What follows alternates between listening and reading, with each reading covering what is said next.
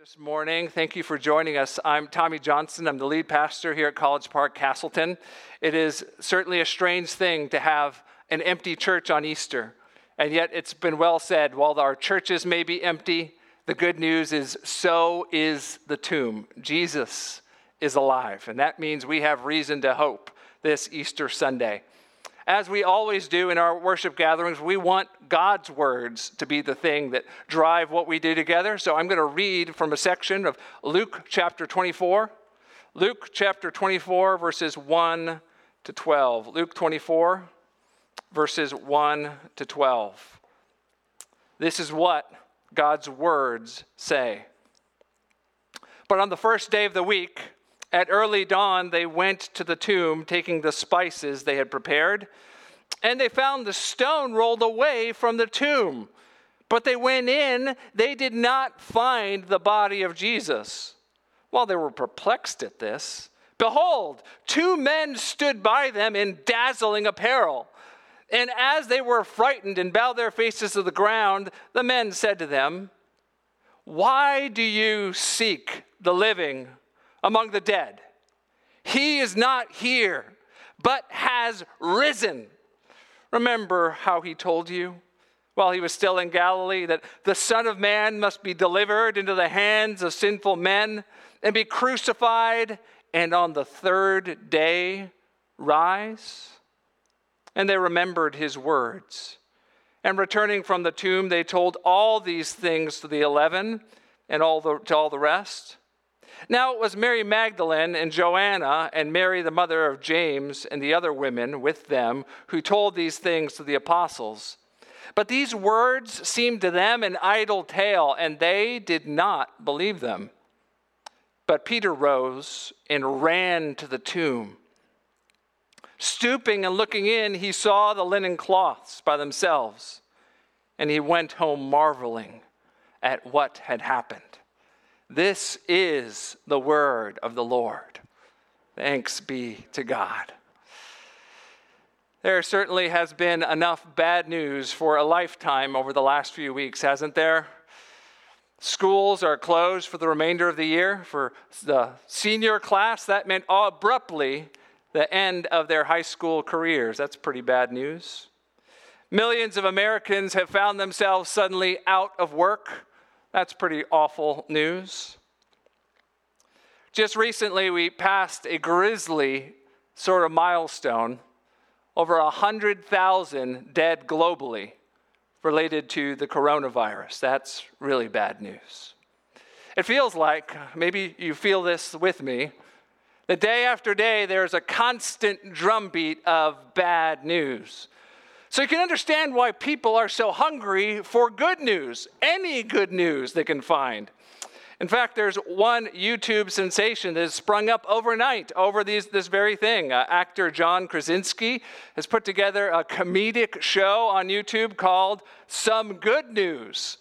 He's the pajama-panted host of this webcam video show, and people love the lighthearted good news he brings. So much so that the first video has over 16 million views.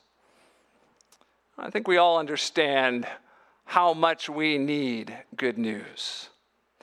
And yet, as good as that show might be at getting our minds off of the situation, as good as it might be at bringing a smile to our faces, ultimately we know it doesn't solve the problem, does it? Now, the coronavirus is still out there. Jobs are still lost. Lives are still altered, some of them irreparably altered. We are still the same place at the end of that comedic video show as we were at the beginning. And yet what we see this morning in Luke 24 is a different sort of good news. Good news that's not hot off the presses. In fact, it's 2,000 years old. And yet it's more relevant than ever. It's the best news that this world has ever heard. It's a headline that came 2,000 years ago that says, Jesus came back to life. And friend, when you understand what that means, it changes everything. This morning, that's what we're going to see from Luke 24, 1-12. A headline that says, Jesus came back to life, and 3 bullet points underneath it. 3 bullet points as relevant today as they were when Luke wrote this down. Those 3 bullet points are as follows. First, Jesus came back to life, and it was unexpected. It was unexpected. Nobody saw it coming. Second, Jesus came back to life, and it was planned. It turned out this was his and God's plan all along. And then third, Jesus came back to life, and it changed everything. Nothing can be the same because Jesus walked out of that tomb. And I hope this Easter that you, wherever you are listening to this sermon, that you would come to the conclusion that you have a reason to hope because Jesus is alive. Let's begin with that first bullet point under the headline, Jesus came back to life, and it was unexpected. A little context is helpful at this point. Jesus had been killed on Friday. His enemies were elated at this. They had been plotting and scheming to put him to death, looking for just the right opportunity until finally it came. They set a meticulous trap and sprung it to perfection. And the result was an innocent man tacked up onto a Roman crucifix. An innocent man killed for political expediency. Now we're at Sunday morning, and they have had a few days for their victory lap. A few days to feel the safety and security of knowing their power is no longer threatened. His enemies were elated this Sunday morning. Simultaneously, his disciples were dejected. They had watched powerless as their loving teacher and friend was killed in front of their eyes. They watched their hopes evaporate, and they must have thought, there's no bringing them back. We pick up with a group of those disciples, a group of women that are coming to the tomb that Sunday morning. They're coming so to do a loving and honorable deed. They're coming to adorn the body of Jesus with ointments, a way to keep the smell of rot away for just a few days, something that loved ones would do if they had the means to do so for those closest to them. And yet, in the midst of this gathering of dejected disciples, something very unusual happens. They find an empty tomb. Look with me, verse 24, starting verse 1. On the first day of the week, as early dawn, they went to the tomb, taking the spices they had prepared, and they found the stone rolled away from the tomb, but they went in, and they did not find the body of the Lord Jesus. Those were not light stones. They don't accidentally roll away. They were rightfully perplexed. What could this possibly mean? Did some grave robbers come in and steal his body? Did something go wrong? Did dogs come in and eat it? What is going on? Well, in the midst of their confusion, some angels come and confront them. That's what we see in verse 4. While they were perplexed about this, behold, 2 men stood by them in dazzling apparel. And as they were frightened and bowed their faces to the ground, the men said to them, "Why do you seek the living among the dead? He is not here, but he has risen." These dejected women are confronted by angelic messengers. Here they're described as men in dazzling apparel. The glory radiating out from these spiritual beings confirms something very strange has happened here. At the beginning of Jesus' birth, there were angelic messengers that announced his coming into the world. And now, here as his resurrection from the dead, angels appear again to announce this new era, this new form of the Lord Jesus. They rebuke the women in a way. They ask them, "What are you doing looking for the living among the dead?" As if what you're doing makes no sense at all. And then they drop the bomb. He's not here. He is risen. Now realize, friends, that nobody saw this coming. Nobody saw coming a Messiah that would suffer and die and then come back to life. Oh, certainly the religious Jews in his day, some of them did believe that God would one day resurrect the righteous from the dead. But they believed it would happen on the final day, on Judgment Day. No one thought he would do that to his Messiah before that day. The Greek philosophers thought this to be a ridiculous thing for a different reason. They thought that the best thing that you could possibly do would be to escape this earthly mortal life. That dying released your spirit into the better spiritual world. So to be resurrected from death would be to go backwards. It was an impossibility. No one would possibly ever want to do this. Even his own disciples, they didn't see this coming. Now, to be sure, Jesus had been preparing them for the fact that this would be the case. We'll see that in just a moment. And yet their hopes in Jesus were the hopes of a political and military Messiah, someone that would come and by force put God's people back on top. Messiahs don't lose. God's chosen ones don't die. Jesus dying, coming back to life, no one thought that was going to be the case. You can see how difficult this is for them to understand. Even when the women bring back this report to the 11 disciples, did you catch that? That the apostles actually thought they were just making up some idle tale. They just thought they were telling stories. This was the furthest thing from anyone's mind. And yet, friends, it's exactly what happened. Now, please, if you're joining us this morning and you're not regularly someone that reads the Bible or tunes into a church's broadcast or regularly thinks about the Christian faith, please don't misunderstand what's being said here. Christians do not believe that Jesus appeared to be dead and went on the equivalent of an ancient ventilator, that he just passed out and the coolness of the tomb revived him. No, Christians don't believe that. Christians also don't believe that this is just a made-up story that inspires us, a spiritual reality that's separate from actual real-life events. No, Christians and the Christian faith is built upon the reality that a single man died on a Friday 2,000 years ago, and that same man came back to life the following Sunday. If the resurrection of Jesus didn't happen, then the Christian faith falls apart. As unexpected as this is, please realize it's true. Resurrection of Jesus coming out from that tomb, a dead man coming back to life.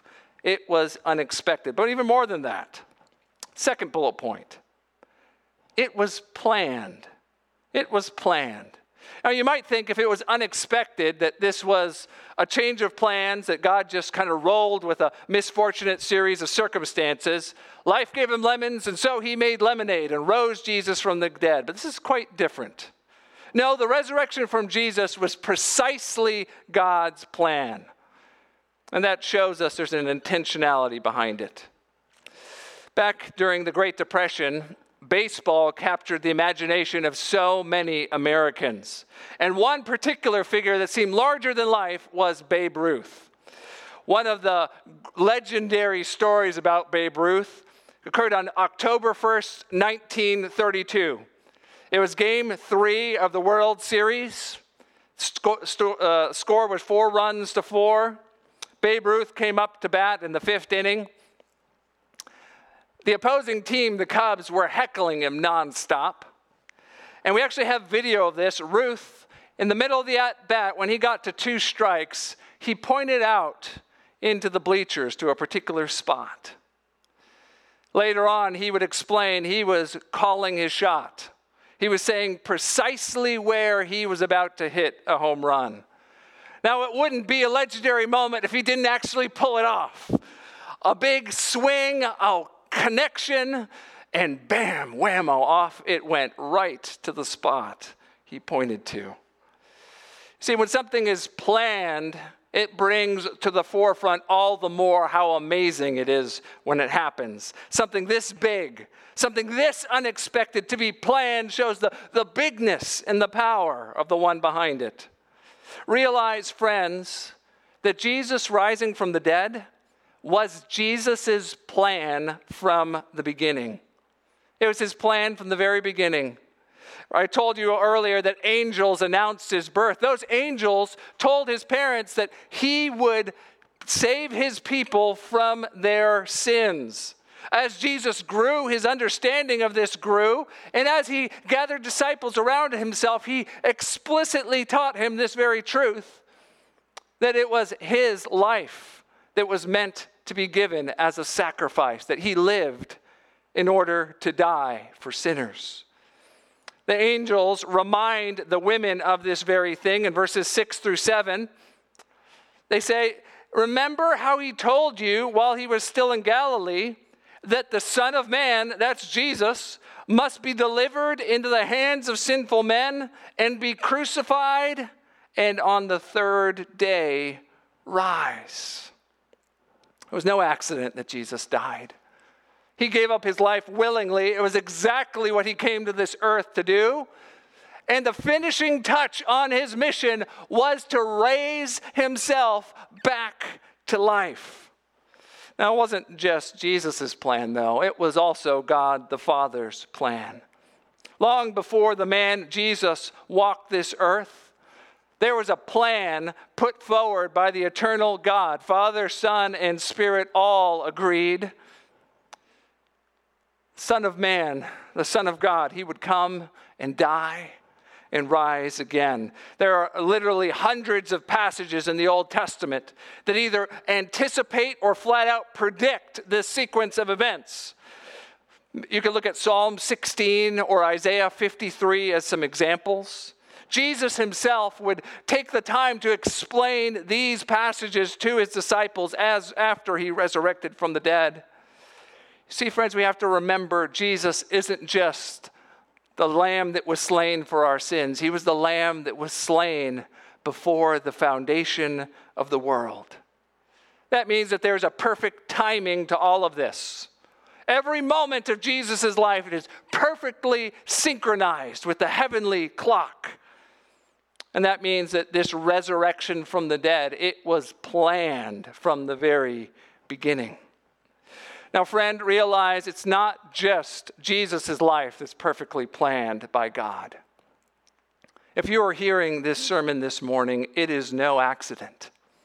If on this Easter you find yourself at a place where you're running out of hope, maybe you finally realize you're out of answers. And maybe, just maybe, your heart is starting to wake up to the reality that you need a hope outside of yourself. A hope that the coronavirus or all the entailments of it can't touch. Friend, that's not an accident. You are being confronted with the resurrection of Jesus.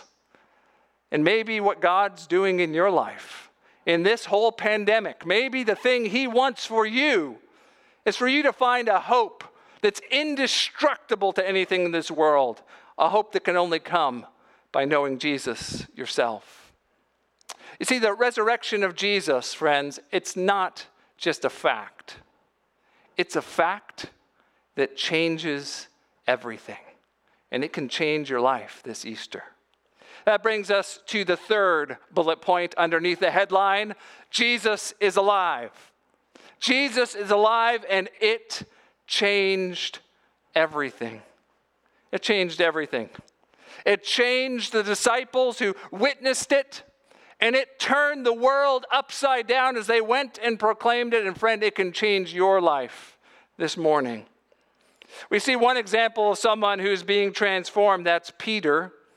He doesn't believe what the women tell him, so he goes running to the tomb himself. And then in verse 12, but Peter rose and ran to the tomb. Stooping to look in, he saw the linen cloths by themselves, and he went home marveling at what had happened.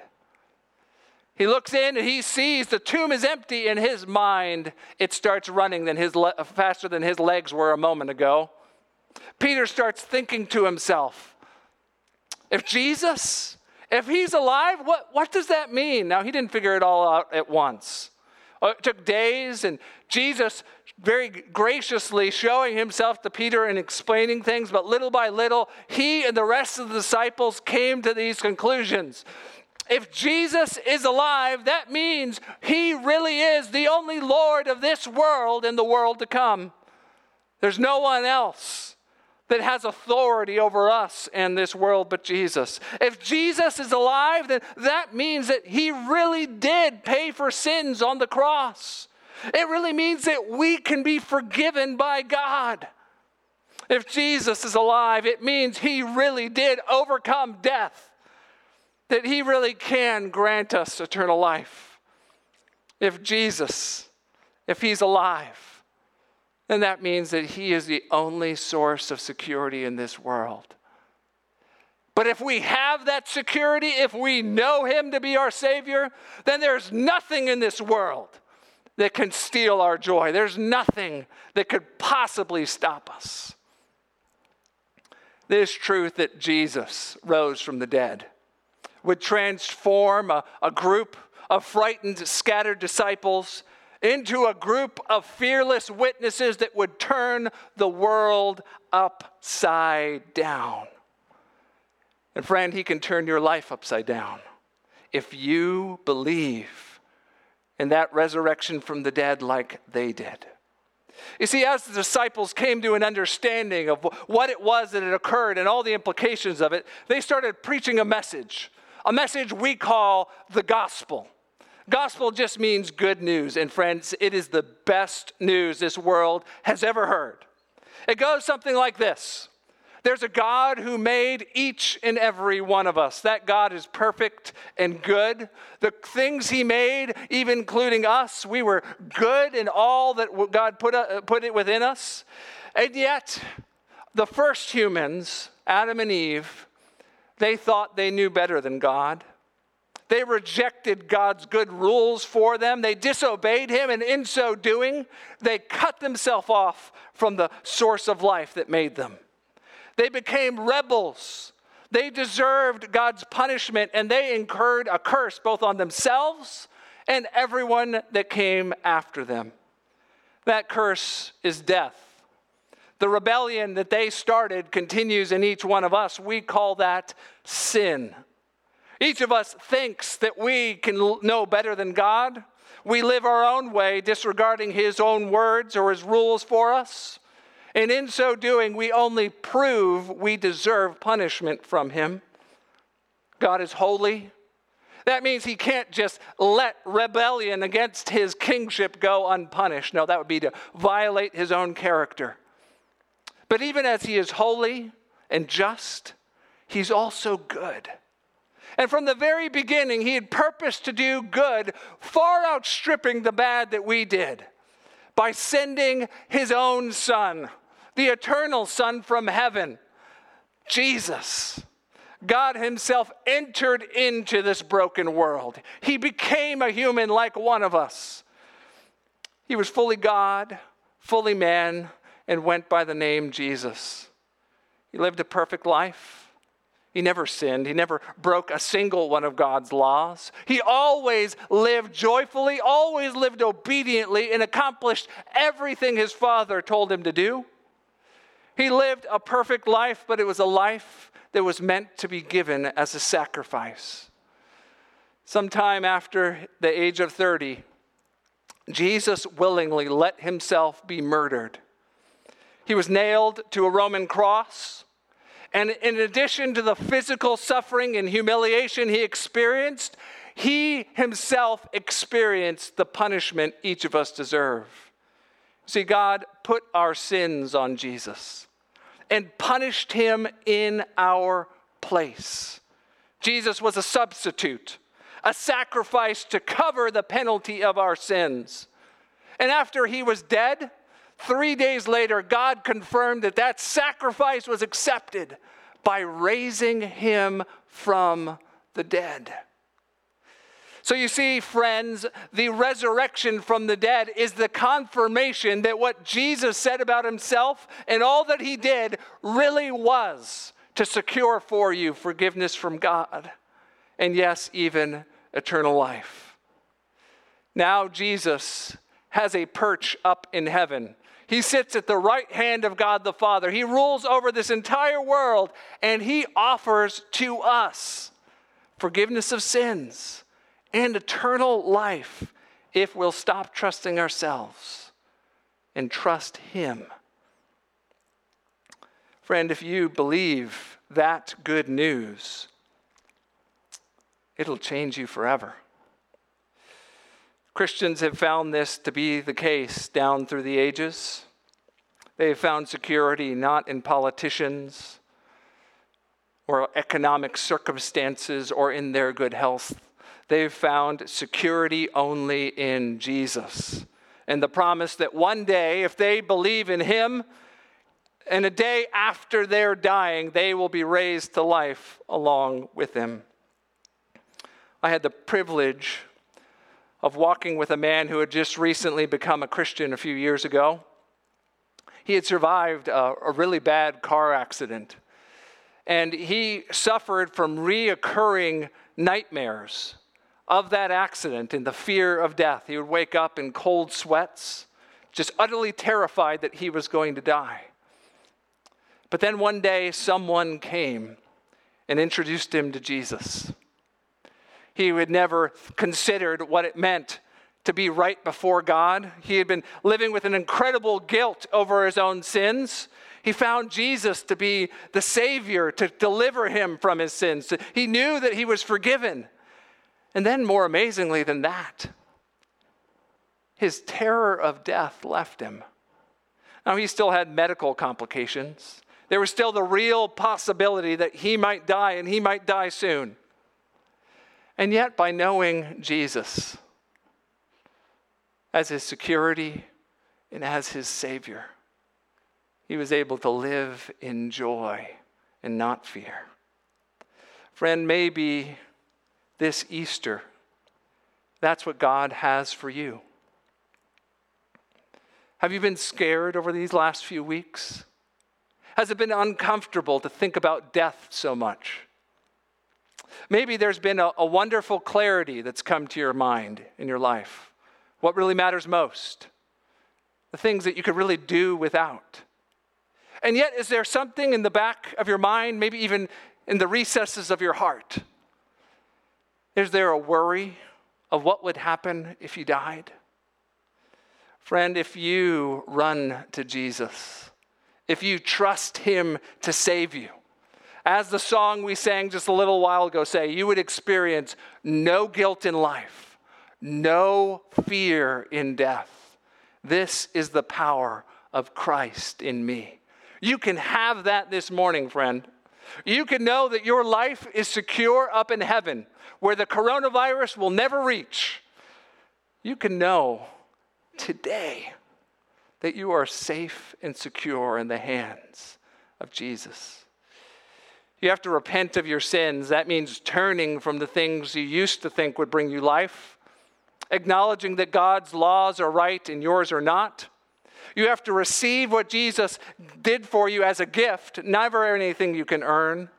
But friend, if you do that, you will find him to be more than capable to give you all you need in this life and in the life to come. Now, if you're interested in hearing more about that, there's going to be an opportunity at the end of this service where you can actually get on a Zoom call with someone. We'd love to answer questions. And most of all, we would love to walk you through how it is you can meet Jesus this way today. Now, to all of us that are Christians, I hope we have the same reaction that Peter did at seeing that empty tomb. That we would marvel at the best of all news, that Jesus is alive. It's news we need to hear again and again and again. We are saved. Our souls are secure. Our joy is complete because Jesus is alive. We all need good news. As Christians, I would hope we would be people that share the good news we know as readily as we possibly can. Brothers and sisters, particularly if you're a member of our church, I hope you're using the opportunity of this pandemic to hold out the hope of Jesus to the people that God has put in your life. Statistics are showing that people are more open to the thought that they might need God in their life, more open to being prayed for, more open to hearing the gospel than they have been in years. One Christianity Today statistic showed that the people are Googling where they can find prayer at a rate higher than it's been in the last 5 years. There are some statistics that show that pastors are seeing their congregations sharing the gospel at higher clips than they have been in decades. Brothers and sisters, while everything else is shut down, the hope of the resurrection of Jesus, it is open for business. Let's be about the business of witnessing to the fact that Jesus is alive. And we know firsthand of the security that can be found in him. It was well put. I don't know who was the first one to write it, but they got it right. It certainly is a shame that churches are empty on Easter Sunday. But oh, isn't it good news that tomb was empty on the first Easter Sunday. Let's have our hearts rejoice at our risen Savior and the hope and security we have in him. Let's pray.